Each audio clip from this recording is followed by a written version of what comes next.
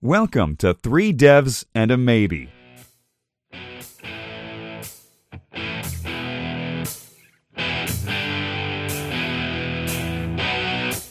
Now introducing your show hosts, Michael Budd, Fraser Hart, Lewis Gaines, and Ed Mann.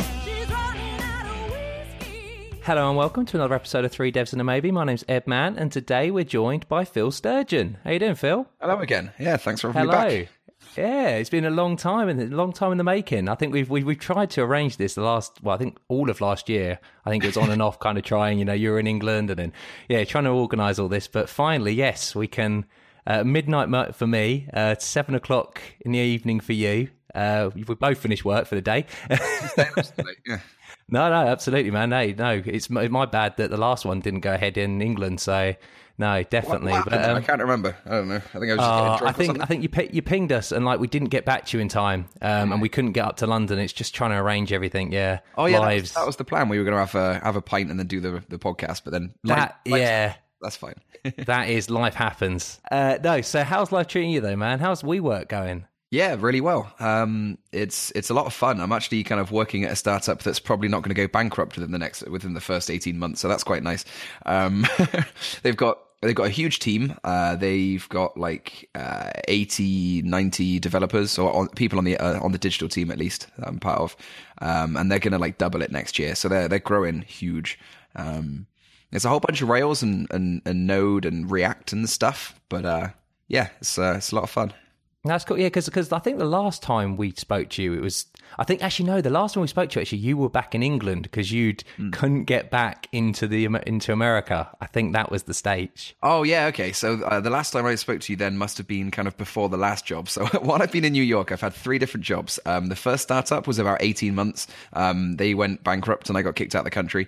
Then I worked for another startup after the last recording we did. And that was a really promising, really awesome company. It was carpooling, basically. And because the United States at the moment is in a 20-year low for gas prices, people just they weren't financially incentivized, right? So then it came down to, you make a little bit of money, but you can maybe sell your car and you can, traveling with someone else will help you save a bit of money. And they just, the financial savings wasn't enough to get over the fact there's some random person in your car. So just carpooling didn't work, and it's not going to work right now. So they went bankrupt, and then luckily at this time it wasn't so bad. I fairly quickly, I actually was swapping jobs before the bad times started, and on the last day of my notice, there was a conversation with the entire company, and they were like, "By the way, everyone's fired." And I was like, "Oh, well, that worked out fairly well. I've just dodged that bullet." Yeah, nice. That's really interesting. I mean, because obviously the startup life, and everyone thinks about it and has, very different opinions on it and stuff. And for you then, what have been the pros and cons of working in the startup and kind of things that you can take away from both the experiences that you've had? I think it's really important to work at a lot of different types of company, right? So I've worked for massive corporations and I'm questionably back at one now. And I've worked for tiny startups and I've worked by myself and for 5-person companies and for 50-person companies and for 100-person. And I think it's really important to switch around from different sizes like that because it gives you a much broader understanding of how programming actually works. Because there's a lot of people that, they grow as a developer and learn new techniques and expand, and they work for bigger and bigger and bigger companies and bigger paychecks. And the person that they become at the end is very different from that scrappy, got to get things done kind of developer they were at the start. And there's this unfortunate conflation of becoming a better programmer with using more complicated practices.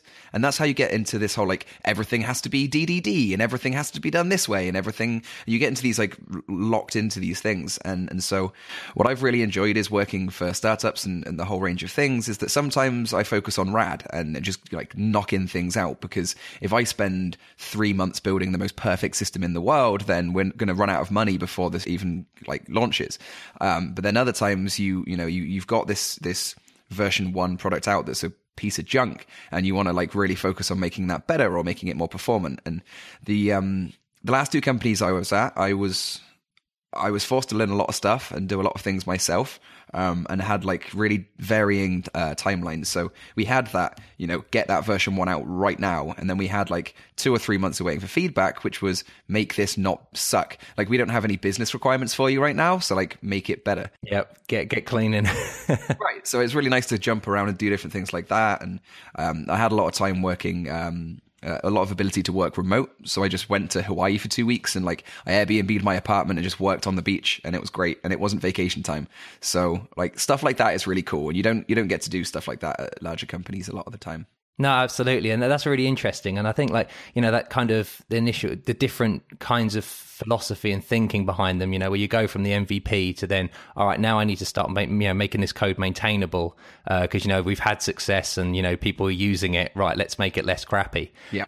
That kind of is an interesting. And obviously going into WeWork, then I'm guessing, obviously there must be a heap of code that's already there now. And kind of what's your kind of role there at the moment? So I'm just on one of the teams. I'm currently a full stack developer, which is interesting because going in, I told them like I know the job title says full stack developer, but I'm looking to do like back end heavy, right? I've been doing nothing but APIs and services for the last 5, 6, 7 years, and I used to use jQuery a bit, but like my focus has always been back end really, and so they were like, oh, yeah, that's absolutely fine. That's totally fine. Don't worry about it. And then all of a sudden it was, right, you need to learn React now. And I was like, oh, no.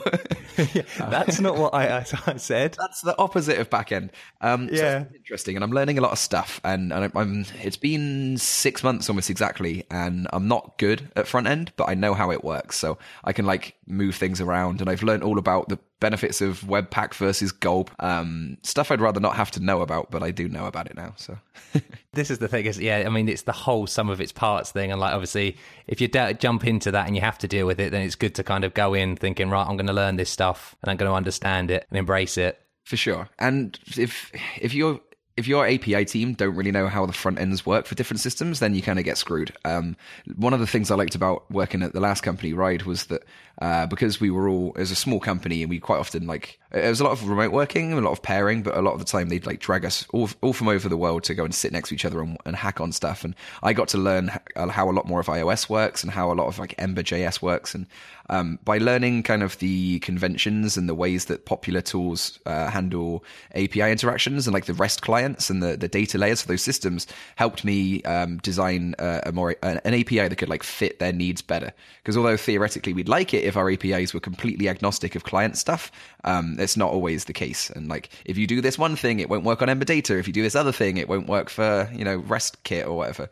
So that was interesting to do. Yeah, that's it. It's the theory to then actually putting it into practice and realizing, no, it doesn't quite work that way. Yeah. And like, because it's interesting you said there, so you did a lot of like remote working and stuff. Like, how did you find that? Because I suppose working on your own and stuff like that and all the different kinds of jobs you've had in the past, like you must have done that and you've worked in the office and stuff. And what do you kind of prefer? What's your kind of take on that?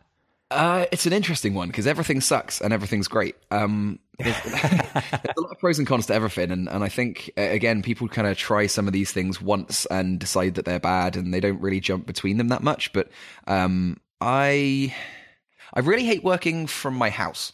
Because, home office is really kind of boring. And if you've seen that oatmeal where it's just like after 3 months, guys like, oh, where have you been? How you doing? He's like, I'm home, derper. And he just can't use words anymore.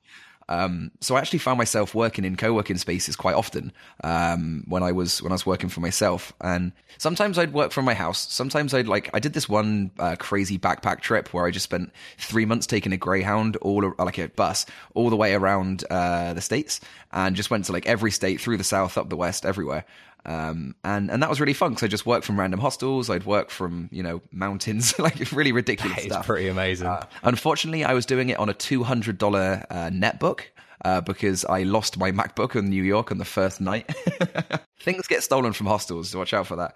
I built like this entire MongoDB driven like social network on a $200 netbook I bought from Kmart. And it was so shit that it would run out of memory after 30 minutes, meaning I was basically forced to do Pomodoros because I had to restart the laptop. So yeah, it's like silly things like that. And it's fun. Like in my perfect world, I would have an office that I can go to where I know that like a fair number of my coworkers are going to be, and I can go there for a couple of days out of the week and maybe work from home for another one, and then like maybe take a week or two to go and work from somewhere completely random. I don't know, like having the whole you have 2 weeks of holiday and that's all you're allowed to have is alien to me. Like I've not had that in a really long time. And now it's terrifying. And like people are asking me to speak at conferences. I'm like, nope, can't. I've already used half my vacation time this year and I don't want to do it. Yeah, because I noticed when you said on PHP Town Hall that, you know, that you'd like already booked in all this stuff by the time you'd actually started WeWork. Yeah, that was really bad. I was there. I joined the company in July. And I was like, oh, yeah, so my sister's getting married in September. I have to go to Bulgaria in September.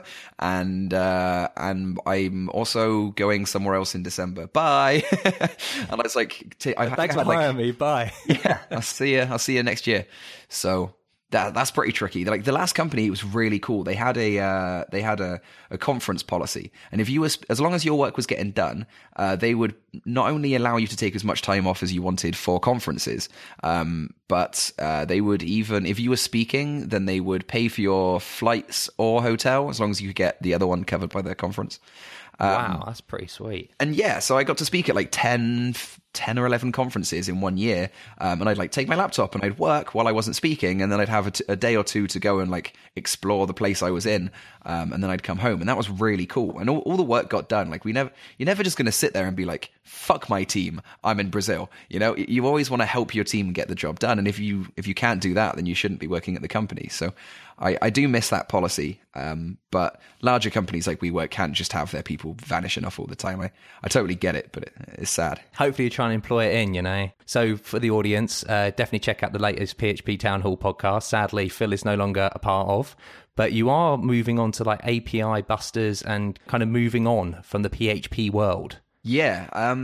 I don't know if it's sadly for PHP Town Hall. I think it's going to be much better now that I'm gone. If anyone that doesn't know, it's being taken over by Amanda Folson, and the previous co-host Ben's sticking around. So those two people are going to do a great job. I'm working on... After I did the book, you know, I did the Build APIs You Won't Hate book, and I put everything that I knew at the time about APIs, about kind of the theory more than the specific, you know, here's how you make it in PHP or whatever. A lot of theory in there. And since then, a lot of stuff's changed. I wrote that book based on my experiences for the first of the 3 companies out here in New York. And then while I was at the last company, I actually kind of learned a lot more, and things were quite different. A lot of this change came from doing it in Rails. It was a Rails company with Rails testing tools, and there were whole different practices, and the kind of the gems that are around, and the fact the company liked JSON API when I used to hate it, and the fact that JSON API changed a lot when they finally got to version 1. All those things basically mean that whilst the theory hasn't changed that much, like if I was to do a book about building APIs again, then I'd probably want to focus a lot more on here's how you actually physically build one from start to end, instead of just the theory. Although I guess I'd probably want to have both books. I'd want to have the theory book, and now I want to start doing like here's how you actually build one with concrete stuff. And I was toying with the idea of doing that as a book, but I think it would be really code heavy. Like I'd have to just have massive, like 5 pages of code and stuff like that. Just terrible. So what I'm going to try doing is I'm going to do it as a video series. I've already done a few like livecoding.tv kind of training practice sessions while I get the thoughts together. So if you go watch those videos, they're like 5 times longer than they should be while I'm Googling how the fuck to do something that I should. No, I think they're great, man. I really like them. I'm like, how did I do this? I did this 2 years ago. I totally forgot. So that's very kind. But yeah, I'm doing those, and then I'm going to basically turn that into a proper video series and do like a, you know, $9 a month subscription, have loads of different things, and be, you know, here's how to build a REST API in Rails, and here's how to build a GraphQL API in Rails. Here's how to build a RPC API in Go and stuff like that. Like just show people how it's done in lots of different languages with lots of different architectures, and you know, makes useful stuff that people can learn from. No, absolutely. And to say, you know, the book, highlight the book, actually, how great it is. Like, honestly, I really appreciate the work you did in the book. And it's interesting you say, like, because it's obviously targeted at people in PHP, but, you know, like, interestingly, like, obviously, I mean, it's agnostic with the theory and things like that. Like, have you found a lot of your Ruby friends kind of, and, you know, other language, you know, people who study other languages and use other languages, you know, enjoy it? I've been doing things like I do bundle books with other people. Basically, I'm just like a complete marketing shill these days. So, like, I see a book come out and it goes up on the LeanPub bestseller page, and it says like, Node.js craftsman, learn how to build amazing stuff in with Node.js. And I'm like, hey buddy, do you want to partner up? And then it can be like, build amazing APIs with Node.js. Read how to do Node stuff here, and then read how to do API stuff here, and then ta-da. So I've been doing a lot of that. And that seems to have helped. Like, sales haven't really diminished since I launched it 2 years ago, which is crazy. Like, I really thought it would be nothing by now. I thought it would do like 100 sales and get me some beer money. So I'm happy that it's still doing all right. And part of that is because I keep it up. Like, if I wasn't doing API blog posts and linking to it, and if I wasn't doing these bundles and linking to those, then it probably would have trailed off. But because I'm partnering up with these people, and they're kind of tweeting about it, and they're following is doing it, and like, I had the official Vue.js account tweet a link to the bundle because they saw that was mentioned with a Vue book. So stuff like that really helps, and it means that people from a lot of different groups and programming languages are actually reading it. And there's been a few dicks. Like, there's on the refunds, there's like 3% of people that have bought the book, or 2.8% of people have asked for a refund. And I think the main thing is like, oh, I don't care about PHP, or like.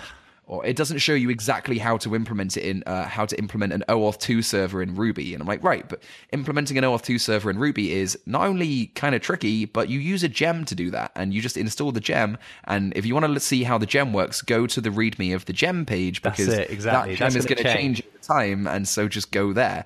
And like, if I do it for Ruby, I've got to do it for Java, and I've got to do it for Python, and I've got to do it for JavaScript. I got to do all this stuff. So like, I try to just say, here's a concrete example in PHP because I have to do something. And here are links to, resources or tutorials or gems or whatever that can show you how to do it in other languages. And when it comes down to like just if there's a something like an example of a HTTP client, like, here's how you make a web request. Here's how you make a HTTP web request to do X. I'll show how to do it with Guzzle, and I'll show how to do it with HTTP Party or whatever in different languages. And so people liked that, but that's not enough for some people. But nothing's ever enough for everyone. And I think it's a bit naive to kind of just assume that you have to show it for a particular audience. Like, a book can be, maybe it's like the Gang of Four book, Design Patterns. Like, that was written for C++ and Smalltalk, like the examples were. But like, that is, standard the test of time in many languages. And like, in any of these kind of things, like books that, kind of more about the theory, the language is really just a tool used to describe some of the implementation-ish details, or more maybe the flow of things. Yeah, I mean, you can look and see how the book, how it works in the book, and to kind of get the concepts and the understanding, and then you can go and look at the changelog to see what's different, or you can look at the documentation and be like, oh, okay, that thing is like a slightly different thing now. But it is annoying, but if that's the biggest complaint people have, that like, the book is out of date, it's that's fine, because the book in general isn't out of date. Like, the book is accurate to when it was released, right? Mm-hmm. And I don't think people should run into libraries and just set fire to anything that's a couple of years old. It doesn't make any sense. So the fact that it's on Laravel 4.2 instead of Laravel 5. Whatever the hell they've released now, like, I don't really care about that, because it shows how it works and it runs. Like, you can still go into the code samples that I've put online and run Composer install and Artisan serve, and it will still work. So that's the main thing. And if stuff's changed since then you get it. It's fine. But the API video series, I'll eventually do one in PHP as well, right? Like, I'm gonna have the same kind of series with the same endpoints and the same fields and the same tests, and just implement one of them in PHP. So I can just put an update thing in there that just says like, oh, and if you want new stuff, here's a video series by Phil. Give me another $9. Whatever. Oh, so actually that brings up, like, obviously PHP, I don't think you're using it day to day anymore. You've slowly kind of moved away from the PHP community. And I'm just wondering, like, kind of what the feeling behind that was. Like, was it intentional to kind of move into another community like Ruby, or was it just kind of, it just happened? It just happened. It was kind of funny. I'd never really like thought too much about it, right? Like, I know that using just PHP for everything is pretty much always the wrong idea. Like, you should try and learn as many languages as you can. But I was always, for a long time, I was kind of trapped in the PHP community, because like, I was known as the CodeIgniter developer or the Fuel PHP guy or whatever. And the more the more well known I became with any of those tools, the more I would get work using those tools. So it was just kind of, it's a snowball effect, isn't it? It was like a self-fulfilling prophecy, and it was like, I was really glad that the kind of that doing the API stuff kind of actually broke me out of there, because for a while I was just the CodeIgniter guy, and then I tried to become the language agnostic, the framework agnostic guy, right, helping with the Fig, and that kind of broadened my appeal to the rest of the PHP community. So I got good jobs and good contracts and good things out of that, and I'm glad that I managed to broaden myself to like being an API guy, because that broadened out of just PHP and into other languages as well. So when the one company fell apart and I was kind of scrambling looking for a plan, a friend of mine was like, oh yeah, I've been reading your blog for ages and I like your stuff. Do you want to come over here and work for us? I mean, we're Ruby, but whatever, it's all the same. And I was like, yeah, sure, I'll do that. So it just happened that way. And I was pretty useless for the first month or two, but I worked with amazing people. And we actually had some like core contributors to Rails and core contributors to Rails API, which is a gem that got rolled in recently to make Rails a bit more API-ish. And so because I was working with really great people, and they were very patient, and they had like an education budget, like $2,000 a year, where you could just go to conferences, you could go to buy screencasts, you could buy all sorts of stuff like that. And that really helped. So I got up to speed on Rails pretty quick. And I'd done Rails in the past. Like I back in 2010, I think I made a few projects with it and used it for about a year. So it wasn't totally alien. But what I found really nice was that, because when you're building an API in Rails, it's actually really, really similar to doing it in Laravel. Laravel 4, at least. I don't know anything about how Laravel 5 works, but it's basically like you're just turning a web request into JSON, right? And there's some stuff in the middle. There's a bit of business. There's a bit of domain logic. You want to serialize that output. And all these things are really similar. Like if you're using Active Record, it's really similar to Eloquent. The routing systems for both are fairly similar. If you're serializing stuff, I built a thing called Fractal for the PHP League, which is incredibly similar to Active Model Serializer for Rails. So it's the same steps you go through, like the same concepts, and it's just slightly different syntax. And most of that syntax is like, don't put a semicolon on it. So it was really easy to kind of to switch over, and it was never intentional, but I was really happy with the result. I feel like part of the reason I got so involved with the PHP community was I saw a lot of gaps that needed filling. There are a lot of, problems. There's a lot of people shouting at each other, so I tried to set things straight. There's a lot of people not knowing where good information was, so I really put a lot of effort into helping with PHP the right way.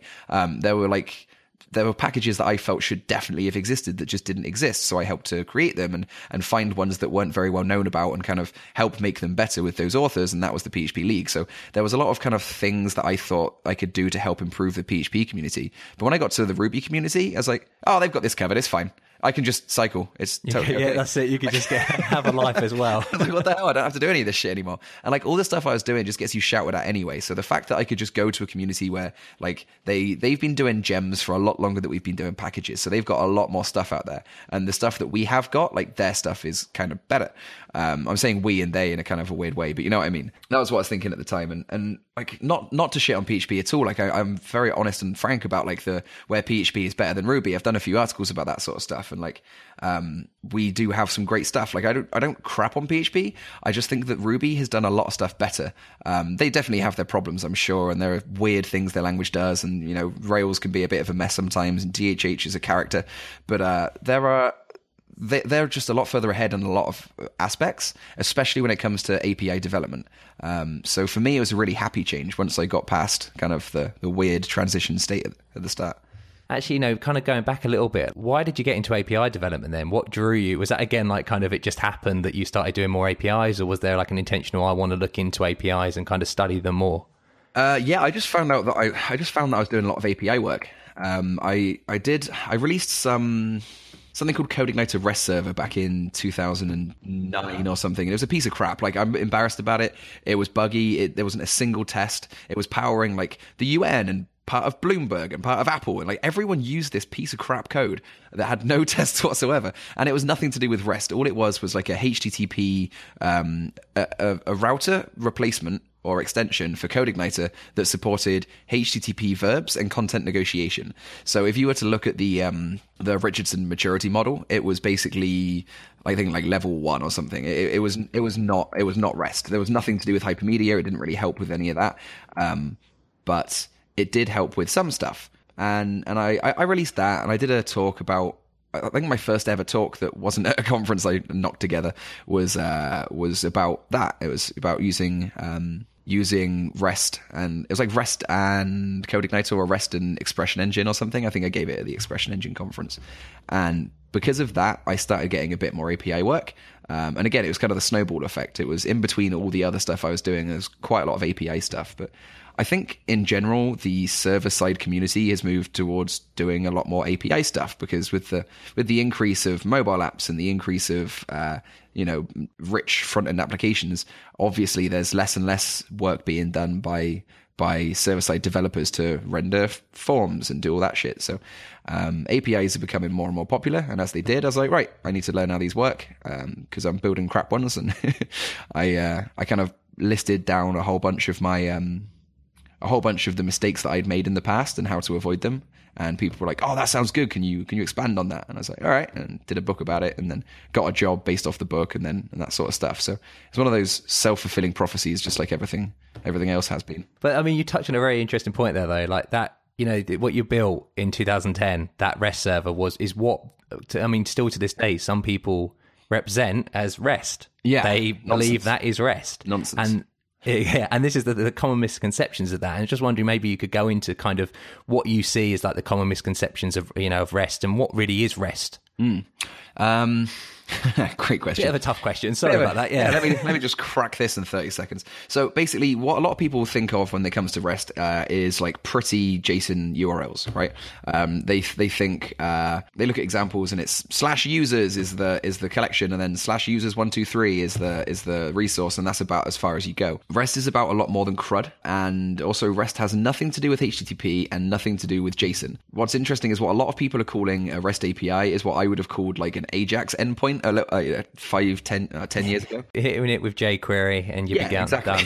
You just have like an AJAX controller, and it just returns some shit, and it doesn't matter. You'd have no idea what it is. You just throw it in there, right?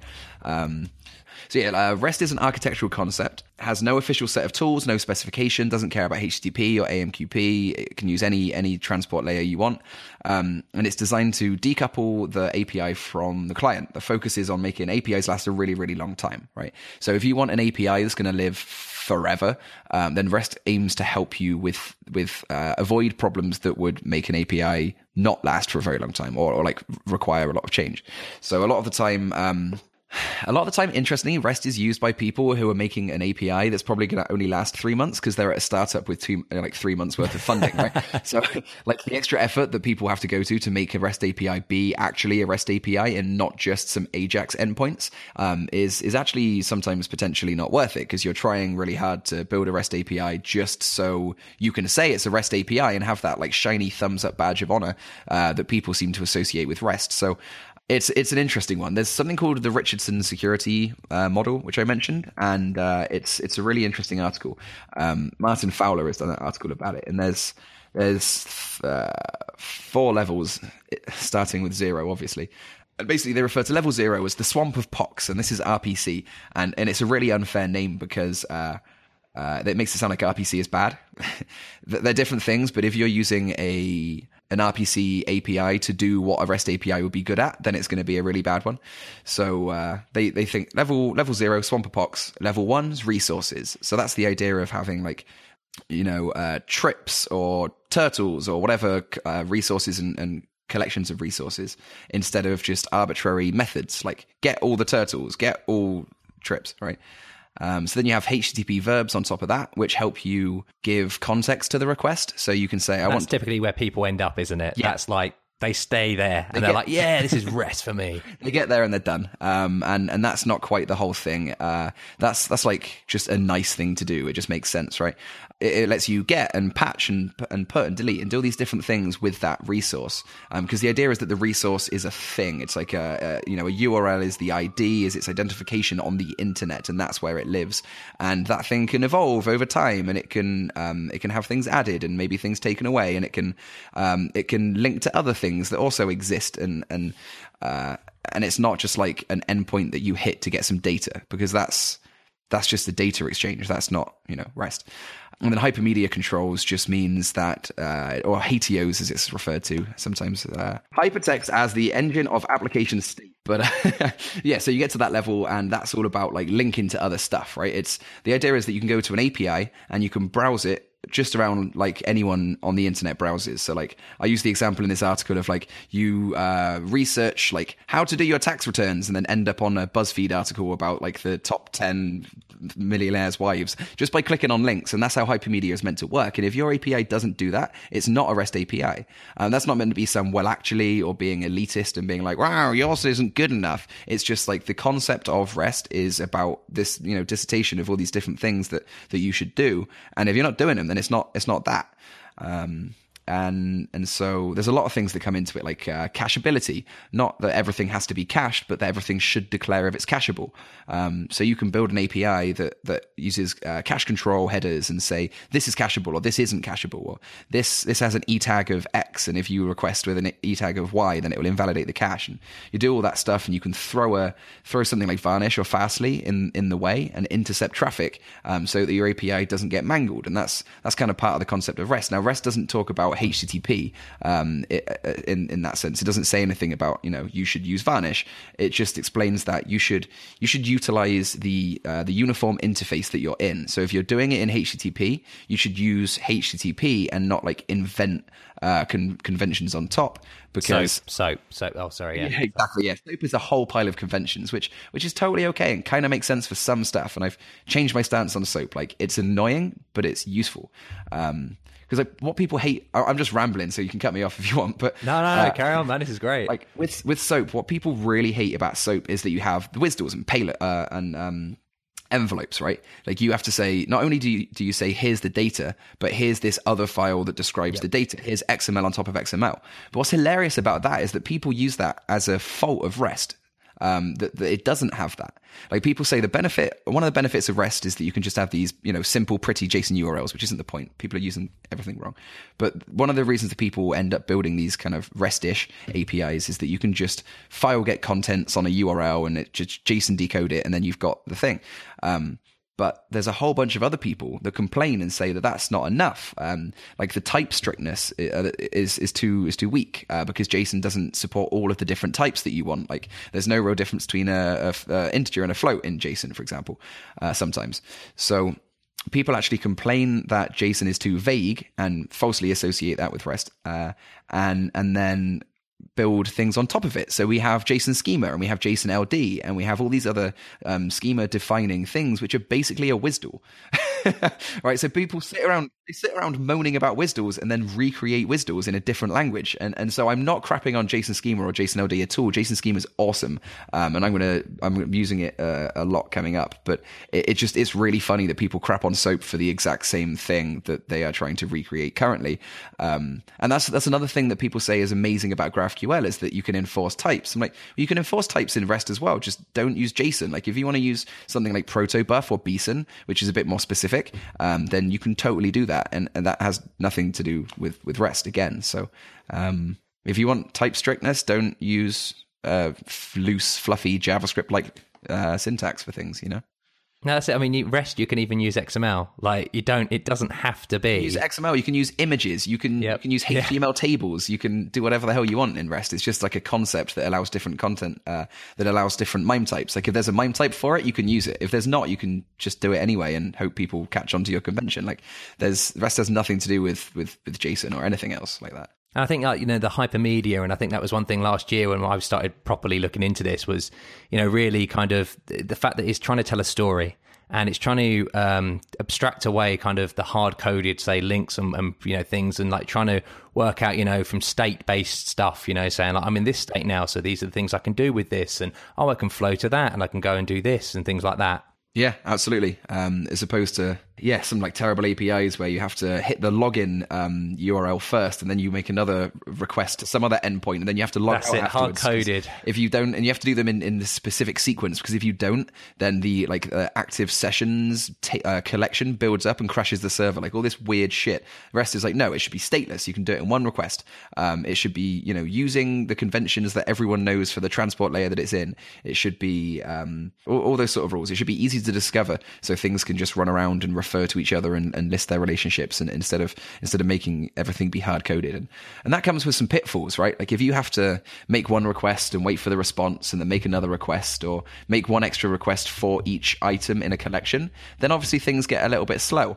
And that is the downside to REST. I've heard some really good friends of mine, like they said, I'm a big fan of REST, but I don't like all that hypermedia stuff. I never use it. I'm like, well, come on. Like, yeah, I know, that's the best part. But like hypermedia isn't useful for everyone, right? So if your API is private and it's for a company that changes, like the last company we were at, we had a so-called REST API and we didn't use hypermedia at all. The clients couldn't care less. We put some links in there, which everyone just ignored because they knew what the links were. They were looking at the documentation. And so they were perfectly happy to hard code all the URLs because we were changing the code so quickly that we don't need this API to last forever. We don't need to be able to follow the different endpoints or whatever else. We just need this thing to work immediately. So waiting for extra requests, or we'd never, if we're calling a collection and each item had one other resource that it was linked to, we'd never do that directly. We were using JSON API, the specification with a really silly name. And we were just basically saying, okay, here's all the IDs, squish them all together, go and fetch all of those in one request, and then separating them out based off of that. So we weren't using hypermedia at all, just because we were optimizing for performance and reducing like HTTP handshake time and all that sort of stuff. So I totally get why people do it, but it's just this like misunderstanding of what REST is meant to be that causes a lot of confusion in conversations. And a lot of it sounds like, well, actually, and I'm never trying to do that. Like, I'm never trying to say, oh, you're an idiot because you don't know what this thing is. It's more like, it's just misleading when you see like really big, clever people saying, big public names saying like, oh, GraphQL is better than REST because of X. And you're like, actually, X has nothing to do with REST, and REST can do that as well if it wants to. And like all this misleading stuff, you end up with people that don't know quite as much necessarily, don't have quite as much experience or context, that listen to those kind of well-known names and then just go and make really bad decisions for their business and waste a bunch of time based off of that. And then, oh, my friend said that you should do this thing. And then like they're all doing the same mistake at the same time. And none of them have realized it yet, but it hasn't blown up in their face yet. So they recommend it to more people and it's just a mess. So, understanding what REST really is and then deciding whether that's what you need or not is I think fairly important. No, absolutely. And I mean, like, actually trying to, read the dissertation is a good thing to do. Like, go and actually try and read it. It's really, it's a lot. But they could really do with a marketing page as snazzy as GraphQL, right? Because that would do pretty well for them. I think that may be the problem with REST, is that it's so... it is misleading. Like, what you get from people is kind of trickled down, like bits of it and stuff. And mainly people are just looking at level 2 and they don't ever go to level 3. And it's like, well, you need the publicity behind it to be like, no, look at this. Yeah. Well, yeah, part of it is if you go and search for certain things, then you see a question asked on Stack Overflow, right? And it's, what's the RESTful way to do X arbitrary thing that has nothing to do with REST? And you'll see someone give an answer, which is, well, a good practice for HTTP APIs, if you're using JSON, is to blah. So they see the question, what's the RESTful way of doing it? And you're like, here's a good practice way for HTTP APIs in general. And they then, right, that's the RESTful way of doing it. And they'll link to the article for evidence. Then you're like, that's the RESTful way. That's the RESTful way. And so there's a big conflation between what's the RESTful way, what's a quick and like helpful way that might not be RESTful, but is great. And here's the like just a general good practice and things like that. So it's REST, HTTP, and general good ideas are the 3 categories that a lot of stuff falls into, and people just call all of that REST, which is unfortunate and confusing. I think that's what happens though, isn't it? When you get a buzzword that then becomes a thing that, people will try and put as much on it as possible and just, bring it up. It's like, no, that's part of REST too. No, that's part of REST. And everyone will just say, and because it sounds cool to say, I've got a RESTful, I've got a RESTful API. Right. And if you say, like, if you were to ever say to somebody that doesn't quite know the differences between the lot, oh, no, we're not trying to build a RESTful API, we're just building a HTTP API. Or like they'd be like, what? Why aren't you using REST? You're an asshole. So, yeah, you do kind of end up with people doing it just for the sake of doing it. And like striving really hard to be fully RESTful when they don't need to be, but also not understanding what is and isn't RESTful. So just wasting time doing stuff because someone said so on Stack Overflow, and it's weird. I mean, you mentioned actually in a Smashing Magazine article you did last year, actually, you know, the REST versus RPC, and saying, look, they both have their merits and use them for what they're both used. You know, it's not replacing one with the other. Yeah. They both have a place. Right, for sure. I think in the past I've like shat on SOAP and RPC a fair bit, and that was due to my own ignorance at the time. And I think the reason that a lot of people probably kind of crap on RPC is because, like I mentioned before, if you're using RPC style URLs and fetches and posts to do CRUD, which is what a lot of people are using REST for, then RPC is pretty bad at handling CRUD. You have like get foo, get list of foo, get all foos, get foo by this other thing, right? And you end up with these grotesquely verbose URLs instead of like the more pretty, supposedly REST style resources, right? So if you use RPC when really REST might have been a better fit, just like the kind of cruddy REST that everyone's used to, then RPC looks terrible. But if you're once you start building your REST API, if you have like a little bit of RPC stuff to put in, then people just kind of tuck that into a foo/123/ start or whatever. Like I put that in the example. They jam these like RPC style things in with their REST API, and they're like, that's okay. This all fits. It's REST. It's got those nice URLs. So it's just a fall on that. You know, it's like, no, I'm using HTTP verbs as well, so it's great. Yeah. So it's basically a case of, well, RPC is bad at handling CRUD, so RPC is bad, so we should use REST, and then we'll put some RPC in it, but we'll call it REST because it looks like RPC. We don't want to be RPC. So it's kind of a weird kind of situation like that, and I think I didn't really understand a lot of that for a long time, and so that was what the kind of RPC versus REST article was all about, and like talking about how Slack use it, where they're like, where would kicking somebody out of a channel fit in with a RESTful approach, or not even a RESTful approach? Like, where would kicking someone out of a channel fit in with the usual kind of collections and resources style that people normally use, right? You wouldn't necessarily have a collection to, you wouldn't be able to post to kicks. Like, that would be super weird. And there's all these different kind of confusing things that happen if you try and force something that's just a function being called into this like collections and resources and kind of approach. And REST isn't all about collections and resources necessarily, but usually is used in that way. It's a big part of it, absolutely. And I think that, you know, you mentioned there how to design, you know, you're talking about like, you know, the designing of these things, you know, like how does it feel? And, you know, does it feel like, you know, the process and the story and stuff? And like you've actually mentioned in the past, like, you know, API blueprint. I'm just wondering, like, you know, these API design tools, how kind of frequently do you use them, like within API development? And, you know, like, what's the process kind of, you know, for your designing of APIs? Yeah, that's a great question. There's a couple of tools around. There's API Blueprint, there's Swagger, there's Raml, and there's another one that I've totally forgotten that I don't care about.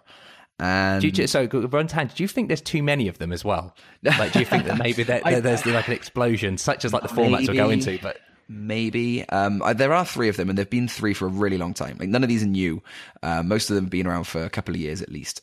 Swagger is, I think, the oldest, but they're on like version 3, which is, you know, the same as a new one coming out. So I don't think there's too many flown around, but it is tricky because they all have different tools. They all have totally different ecosystems, and they have totally different approaches.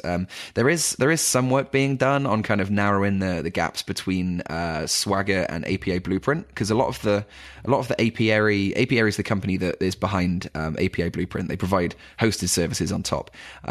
Interesting, they were just bought by Oracle, so we'll see where that goes. But apparently everything's going to be fine. Whatever. Before they were hoovered up, they actually did a lot of work on supporting Swagger in their tools. So I think Dread, the like command line documentation testing tool, uses Swagger and API Blueprint, and like their website uses both. So some of the gaps are being eroded, but they all have quite different approaches, which I think is interesting. API Blueprint is basically a Markdown based language, which goes into an AST, and I think they might have added JSON format as well, but it's usually see it done in the Markdown version. Raml is basically YAML, which feels grotesque to document an API in YAML, but that's just me. And then Swagger is like this JSON schema subset, superset. Like we kind of use mostly JSON schema version 4, but added our own bits in there, and there's some other stuff too. So that they're a bit different from each other. And I've been using API Blueprint for the longest time. In my book, I kind of put right at the end, I was like, oh, and once you built the entire thing, you should probably write some documentation as well. Goodbye. And I think that was one of my biggest fuck-ups of that book, which was I should have put it right at the start. I've actually started with a kind of documentation-driven development approach to APIs, which I do think is the way to go.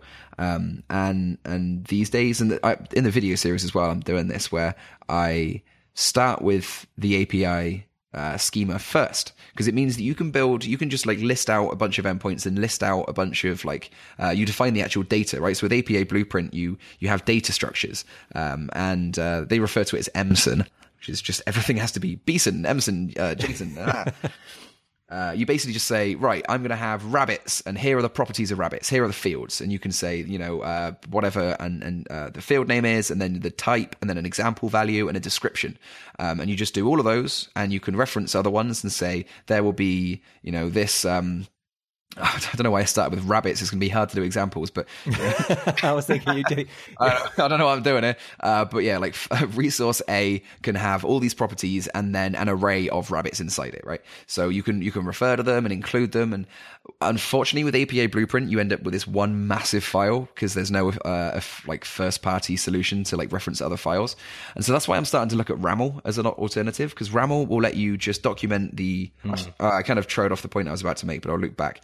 RAML looks at like a better alternative because you can list all the properties and everything with JSON schema, which is like a really generic, like loads of things understand JSON schema. You can build everything basically based off of JSON schema and then just reference those JSON schema files in your docs. And from there, you've got this really nice system where you can mock APIs.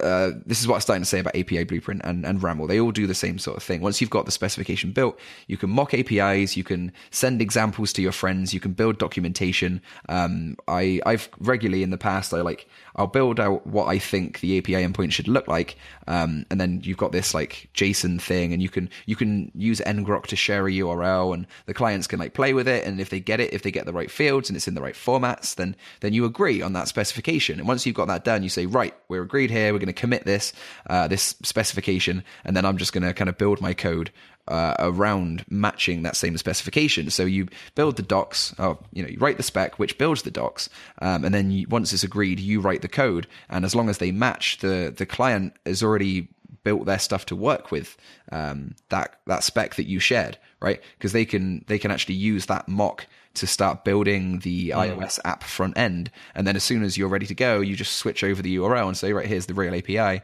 and ta-da, it's working, hopefully perfectly first time. So to surmise that ramble that crossed into a few other points, I use API specifications all the time, every day. I'm trying to push to get things used a bit more at WeWork, but I think I have to try this RAML plus JSON schema approach for it to take off, because the API Blueprint approach isn't going so well. But I use them to document an API before I build it, or before I build a new endpoint, get agreement, use the mock server to make sure that it's working nicely, and to give the people a way to start working before I finish coding. And then both the back end and the front end team can work in parallel, instead of one sitting around twiddling their thumbs for 2 weeks while the other person frantically rushes to try and get all the work done. So they're really helpful stuff. No, I think that's brilliant. And I think, it's that seeing a real thing, isn't it? Being able to play with a real API and interact with it and see, oh, actually, this is a pain point, as opposed to, doing like 2 weeks dev time just to find out, actually, no, this isn't the direction we want to go in. Tweaking a couple of like YAML or whatever, kind of files is a lot easier, a lot better REPL loop. Yeah, for sure. You don't want to be just the idea of spending like 3 or 4 days writing something, and then someone goes, "Oh, actually, we don't need that," or that should be totally different. I'd murder someone. From there, you've mentioned, you have touched on a little bit of JSON API, and I think this is another thing, where it's that kind of, there's a plethora of like API design tools, and there's also these loads of different formats, and like kind of formats that you can use to actually, transfer this stuff. And I'm just wondering, like, your experiences with some of them, like, with JSON API, how maybe, I'm just wondering, so how have you used them? And like in the, kind of like throughout the companies that you've worked with in your personal projects and stuff, like what have you found to be the best us, which is a very hard question to answer, like best, worst, pros, cons of each. You know? Yeah. You're asking the easy questions today. So, I know, exactly.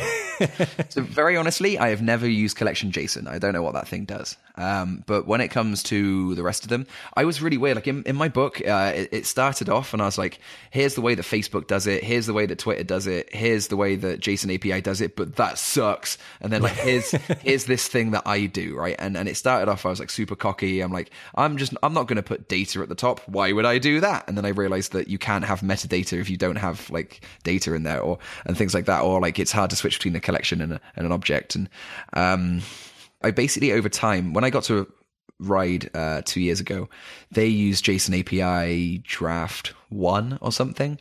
And I was like, oh, God, here we go. Bloody JSON API, fine.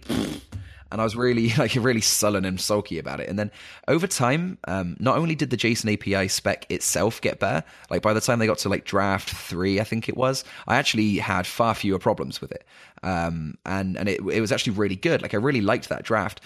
Hilariously, since then, they've done a few, between version draft 3 or draft 4, whichever it was that we had, and there was like 2 more drafts and then a final, I think. I'm probably getting these numbers wrong, but between the draft we used and the one that came out, they added a few things and changed a few things that I really liked, but they also changed a few things that kind of make it gross to work with.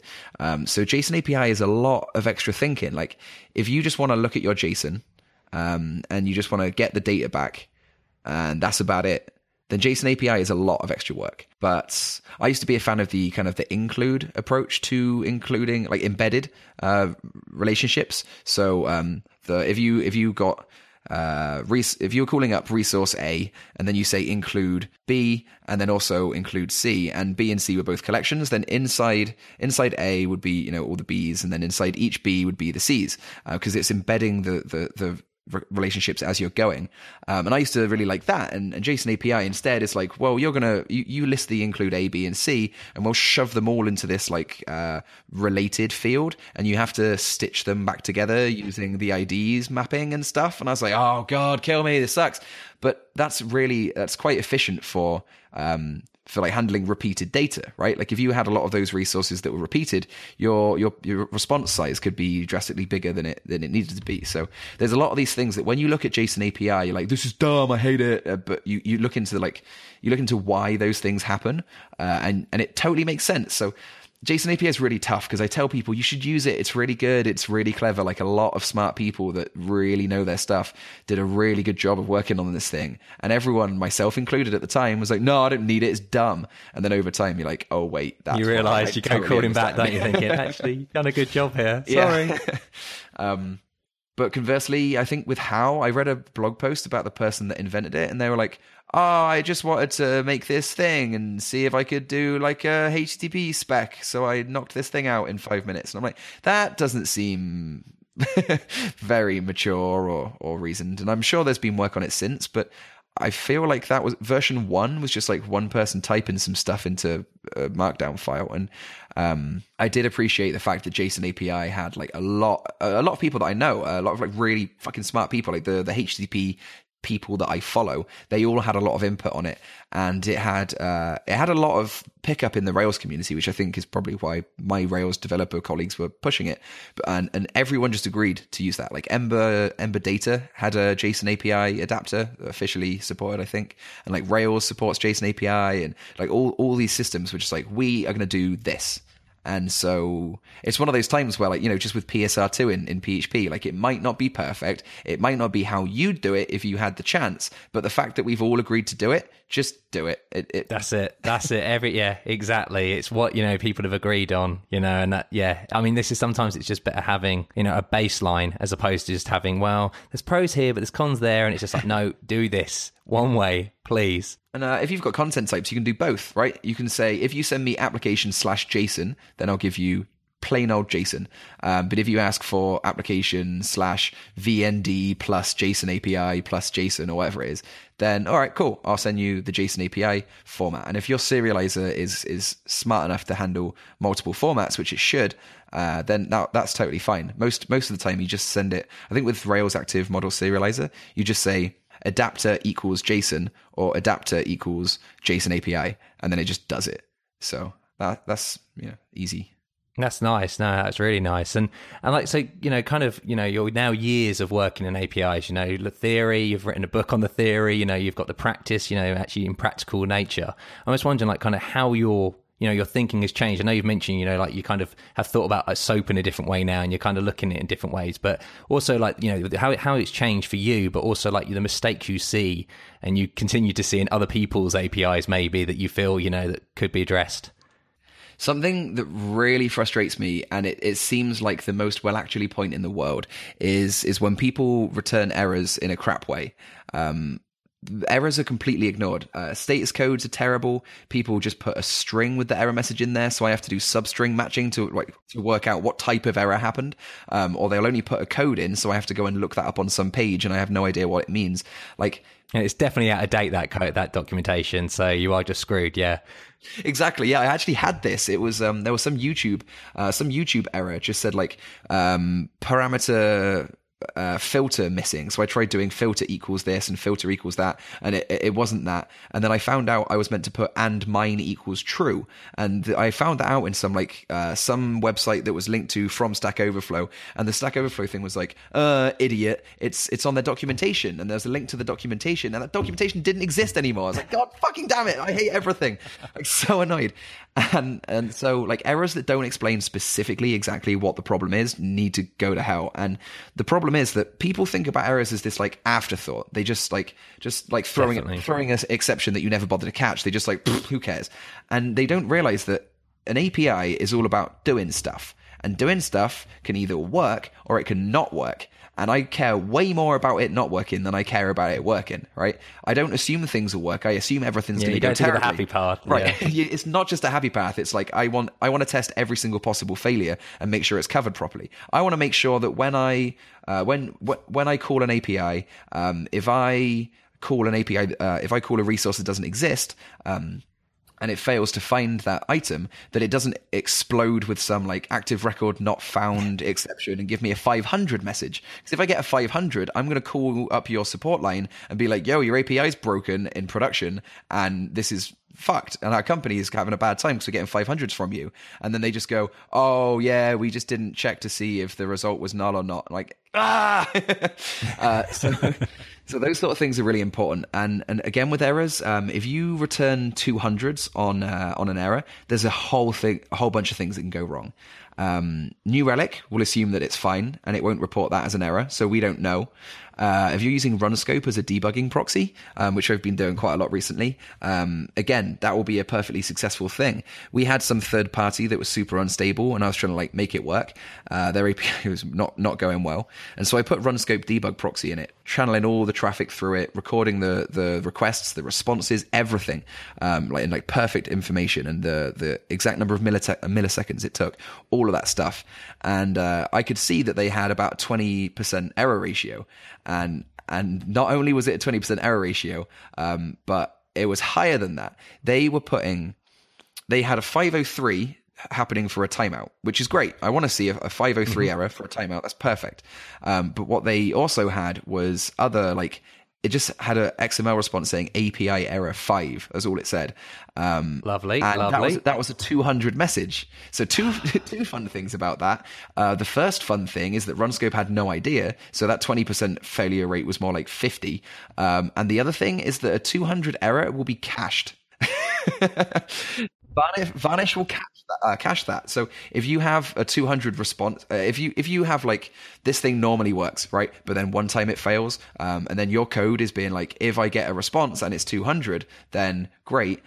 Not only will it like show really busted information on the client side the first time, but that's going to be cached for a really long time. So all of your other clients that request that same URL with the same context and scope and whatever else, any cache hit is going to have the error in the fucking cache. And most reasonable. And everyone will get it really quickly because it's in the cache, which is great. So like when people say, oh, that's so stupid, it's not like it's not some elitism like, oh, you should be trying to use as many of these different status codes as you can. Like, it's not like the Pokemon got to catch 'em all approach where you've got to have like, oh, I've got a 518, I've got a 571. Like, I'm just inventing numbers now, but you don't have to do that, but you do need to at least get the right category of error. You want to have like a 4 something or a 5 something, depending on whether you fucked up or they fucked up. And then within that, you want to use as close as you can to the most appropriate, because people have the whole wonderful thing about REST and the fact that it uses HTTP is that there's loads of really sane expectations you can set around the ways that HTTP works. So like if you're using a REST API and you're returning a 403 error, everyone knows that means forbidden and that you should try again. And instead of 401, which is unauthorized, which means you need to log in. So I, as a developer or an application that I make, can know that 401 means that you need to try logging in, and 403 means we know that you're trying to log in, but your information's wrong, and my code can act differently accordingly, right? Either try and log them in again, or like send them an error being like, yo, your tokens don't work. But it's really important that those things are different. And even things like what was it?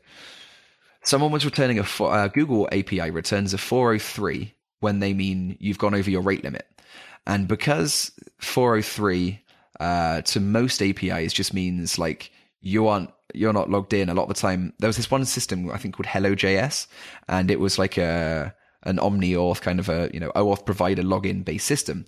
So this system was noticing a 403 come back. So it was like, oh, the tokens must be invalid. I'll try refreshing. And so it was hitting them and using up the rate limit, which was then making it 403 even more. So even more people were getting it. So even more people were spamming it. And it was just a fucking botnet of rate limiting. And that's because they were expecting like 422 to be the, hey, calm down, chill out for a minute. And instead it was 403, try harder.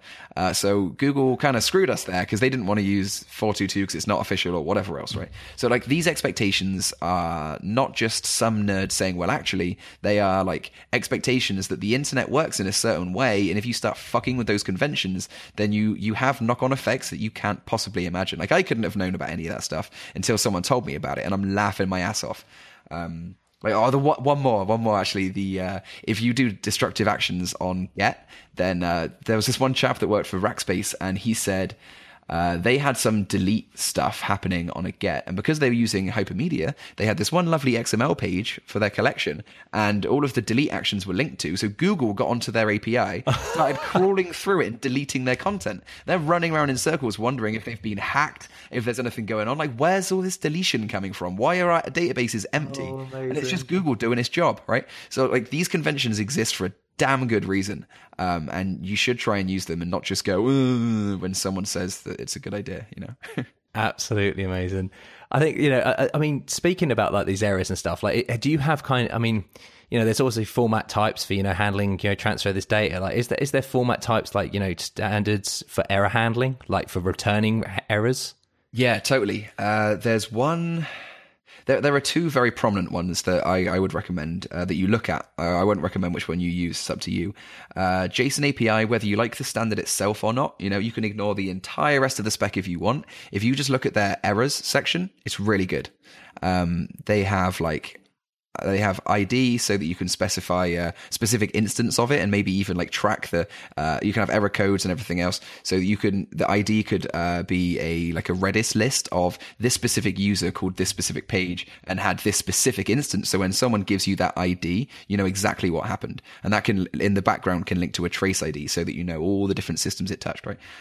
You can have message for the human. You can even have title so that you have a short message that you can display in your interface. And then the longer message can be hidden behind some show more information, with a submit ticket to support, which when you click it is already populated with like a title, or it goes to the right department, or it has an ID in there. Like the JSON API makes you think about all the different types of information that you should put into an error, and you can start with very minimal and kind of add more things as you go. But it's a really good place to look. The one that I've never used but is definitely very good is one called HTTP Problems, and it's written by Mark Nottingham, who has done a lot of HTTP stuff. Like he's one of the main dudes of the internet. and he's right up there. Roy Fielding. There you go. So Roy Fielding and Mark Nottingham have worked together on a lot of different RFCs and things for HTTP. And this is another one. And so it's very complicated. There's a lot of stuff in there. It might not look very pretty, but the HTTP problem RFC is a very good one to look at least to make you, even if it just makes you think about some of the stuff that you should be putting into your errors. As you say, people take errors as they're second-class citizen. They want to look at the happy path. And with an API, you can't think like that because you don't know how the person's going to use the system.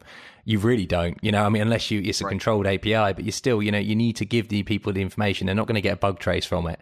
They probably don't want to see a stack trace from it. They want to see, who can I contact, to fix this issue, as opposed to how do I fix it myself?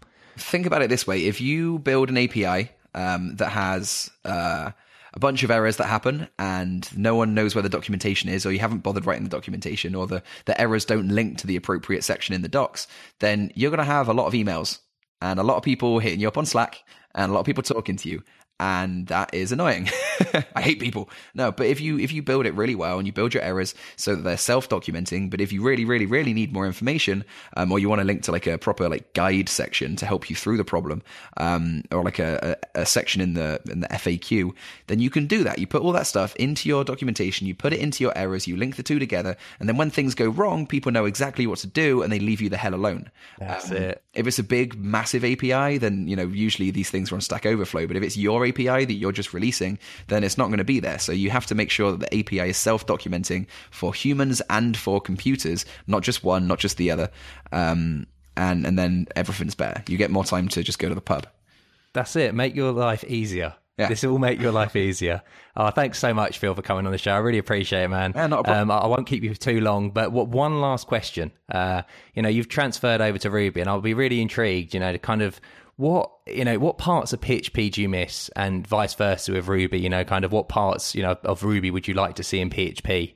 What I miss about PHP, I really miss being part of the community, I guess. I mean, I always get into silly arguments on Twitter with the PHP lot and kind of was mostly joking around a lot of the time, but I do miss a fair few of them. Like I said, because Ruby has their stuff together a bit more, like I've not really needed to get involved, which means that I'm just like quietly using it and getting on with my day. Like I occasionally send a pull request, I occasionally write a blog post, but I don't really do anything.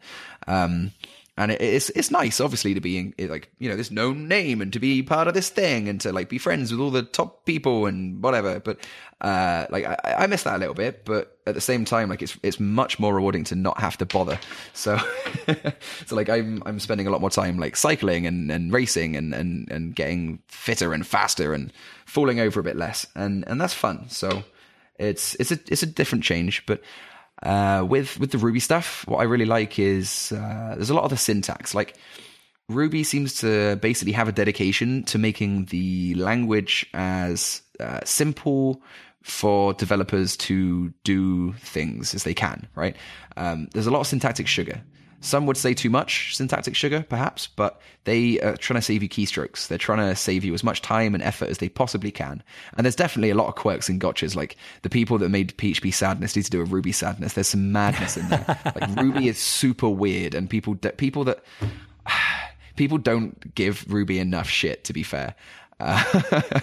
But I really like the simplicity of the syntax, the way that they have everything's an object. Like that's part of what makes Ruby pretty damn slow in comparison to PHP. Like PHP is faster in general. If you have the stock installations and whatever, you can use Java, Ruby, and all that stuff to make it quicker. But like the number of things that Ruby has to do per thing that you write as a developer is higher, so they can optimize that away. But there's still more things happening by default, right? Because everything's an object and everything's got a million parents. There's even like a true class and a false class and a nil class, right? Everything's a class. And so what's cool about that is that you don't have this weird separation that PHP has between like an array and an object that has all of the same properties as an array. That's one thing that I always find pretty weird. But the other cool thing is that a lot of the frameworks like Laravel are trying to have these like more functional programming, and like you have map and filter and reduce and all these things that are kind of userland code that they're all built into a lot of them are built into Ruby itself, and some of them are kind of squished in there by Rails. And there's some really cool stuff in there. You can just like call up a thing and then do .map to change the shape of the data, because you don't want all of it, you just want a certain part. And then you can do like .reject, which will kick out anything from that map that's not matching that's not true. And you do all these things, and there's much. I haven't written a for each in Ruby ever, right? You don't have to do that stuff. You don't have to like loop, declare an empty array and then for each through it and then push things in, and then you have these 2 arrays now, and make sure you don't reference the first one because it's the old one. Like, you just have array dot and then map or filter or reduce, and that's it. So that's a really nice thing. And there's a bunch of stuff. I actually did an article for SitePoint, I think. People just recently have been saying, like, do you want to do this random article about this random thing? And I'm like, yeah, I've got credit cards to pay off. SitePoint, Rails. Yeah, I did an article, and I'll send you a link for the show notes, which basically says, like, here are the differences, like philosophical and like specific. They're both great. They're just a bit different. One of the things that's the most screwed up is the fact that in PHP, the difference between a property, a method, and a local variable is very obvious, right? But in Ruby, it's the same. You don't have that much syntax. It's you just have a bare word. You just have the word like fudge. And that could be a local variable, a global variable, a property in this class, maybe a property in the parent, like a method in the local class, a method in the parent. Like, there's much less difference between methods and properties and variables and things. There's just like words, and that's really cool when you know about it, and you can use that to build these really flexible kind of APIs and Ruby APIs, like SDKs. You can build these really pretty ways of doing things, but it's also super weird when you don't know about it. I can imagine a learning curve there for sure. Yeah. Well, yeah, if you have I had a global, in Rails, there's a global variable called session, which contains all of the session stuff. And I was trying to access that in a user's controller, which had a sessions method. And inside the sessions method, it's just, if you call sessions, it no longer points to the global variable, it points to itself. So you call it and it's empty because that doesn't return anything. I'm like, what the fuck? Man. It's so annoying. And then, of course, the reaction from everybody is, well, that's just not how you do it. I'm like, right, no, I get that. And now I know I'll never do it again. But God damn it, that's annoying. Like in PHP, exactly, the initial, the kind of learning curve to get there. Yeah. Like, PHP has way more syntax, and you have to do like arrows and brackets and all these different things, and there's a dollar at the start of everything, and sessions is $_ capital letters session for no apparent reason, and those things are annoying, but they're also helpful because the extra typing means that things are more specific. But in Ruby, it's like, we don't care about being specific. There's some weird shit you got to learn, and once you've learned it, you can just knock stuff out really fast, and as long as everyone knows how everything works, it's fine. But if you don't know, then fuck you, I guess. You should learn. So it's kind of helping the developer out, but as long as you're happy playing with their rules. Whereas PHP is like, we don't like sugar, shut up. You have to type a lot, but at least you know what's going on. Which is 2 different ways of looking at the same sort of thing, No, that's really, really cool, man. And they say, like, thank you for coming on. And the last thing actually is, so obviously, you've moved away from PHP Town Hall, and you are, you discussed on there actually your last episode, the API busters. Yeah. I'm just wondering, like, have you got an ETA on like the first episode drop in, or have you recorded it yet? No, we were going to do it this month, but I'm doing it with another WeWorker. And we were both away. I think I was telling you about this before we came on. We were both away at the WeWork Summit over in Los Angeles, and they basically paid for the entire company to go over and get drunk for a couple of days. So we were absolutely awesome. We were both there like, we should totally start recording this thing, and then we just didn't bother. But I think within the next 2 weeks, there'll be a first recording, and we're not entirely sure on the format yet, but we both work in APIs a lot. We both do platformy stuff, and we just want to talk about that. So part of it will be some super nerdy things like comparing different API specifications, and some of it's just going to be like, here's the shit that happened at WeWork this week, and let's all laugh about how badly that went.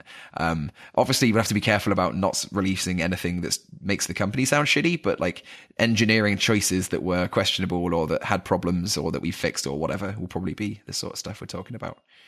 No, I think that's great. I think like the theory and the practical, and actually use cases, because I think you value, in both of those. Yeah. Brilliant, man. Well, yeah, say thank you so much again, Phil, for coming on the show, and I'll let you have the rest of your evening to do what you want with. Yeah. Oh, cheers, Ed. Thanks very much. All right, man. Well, yeah, as audience, it's been another great episode, and we'll speak to you again next week. Goodbye. You've been listening to 3 Devs and a Maybe. You can contact us at contact@3devsandamaybe.com or follow us on Twitter at 3 Devs and a Maybe.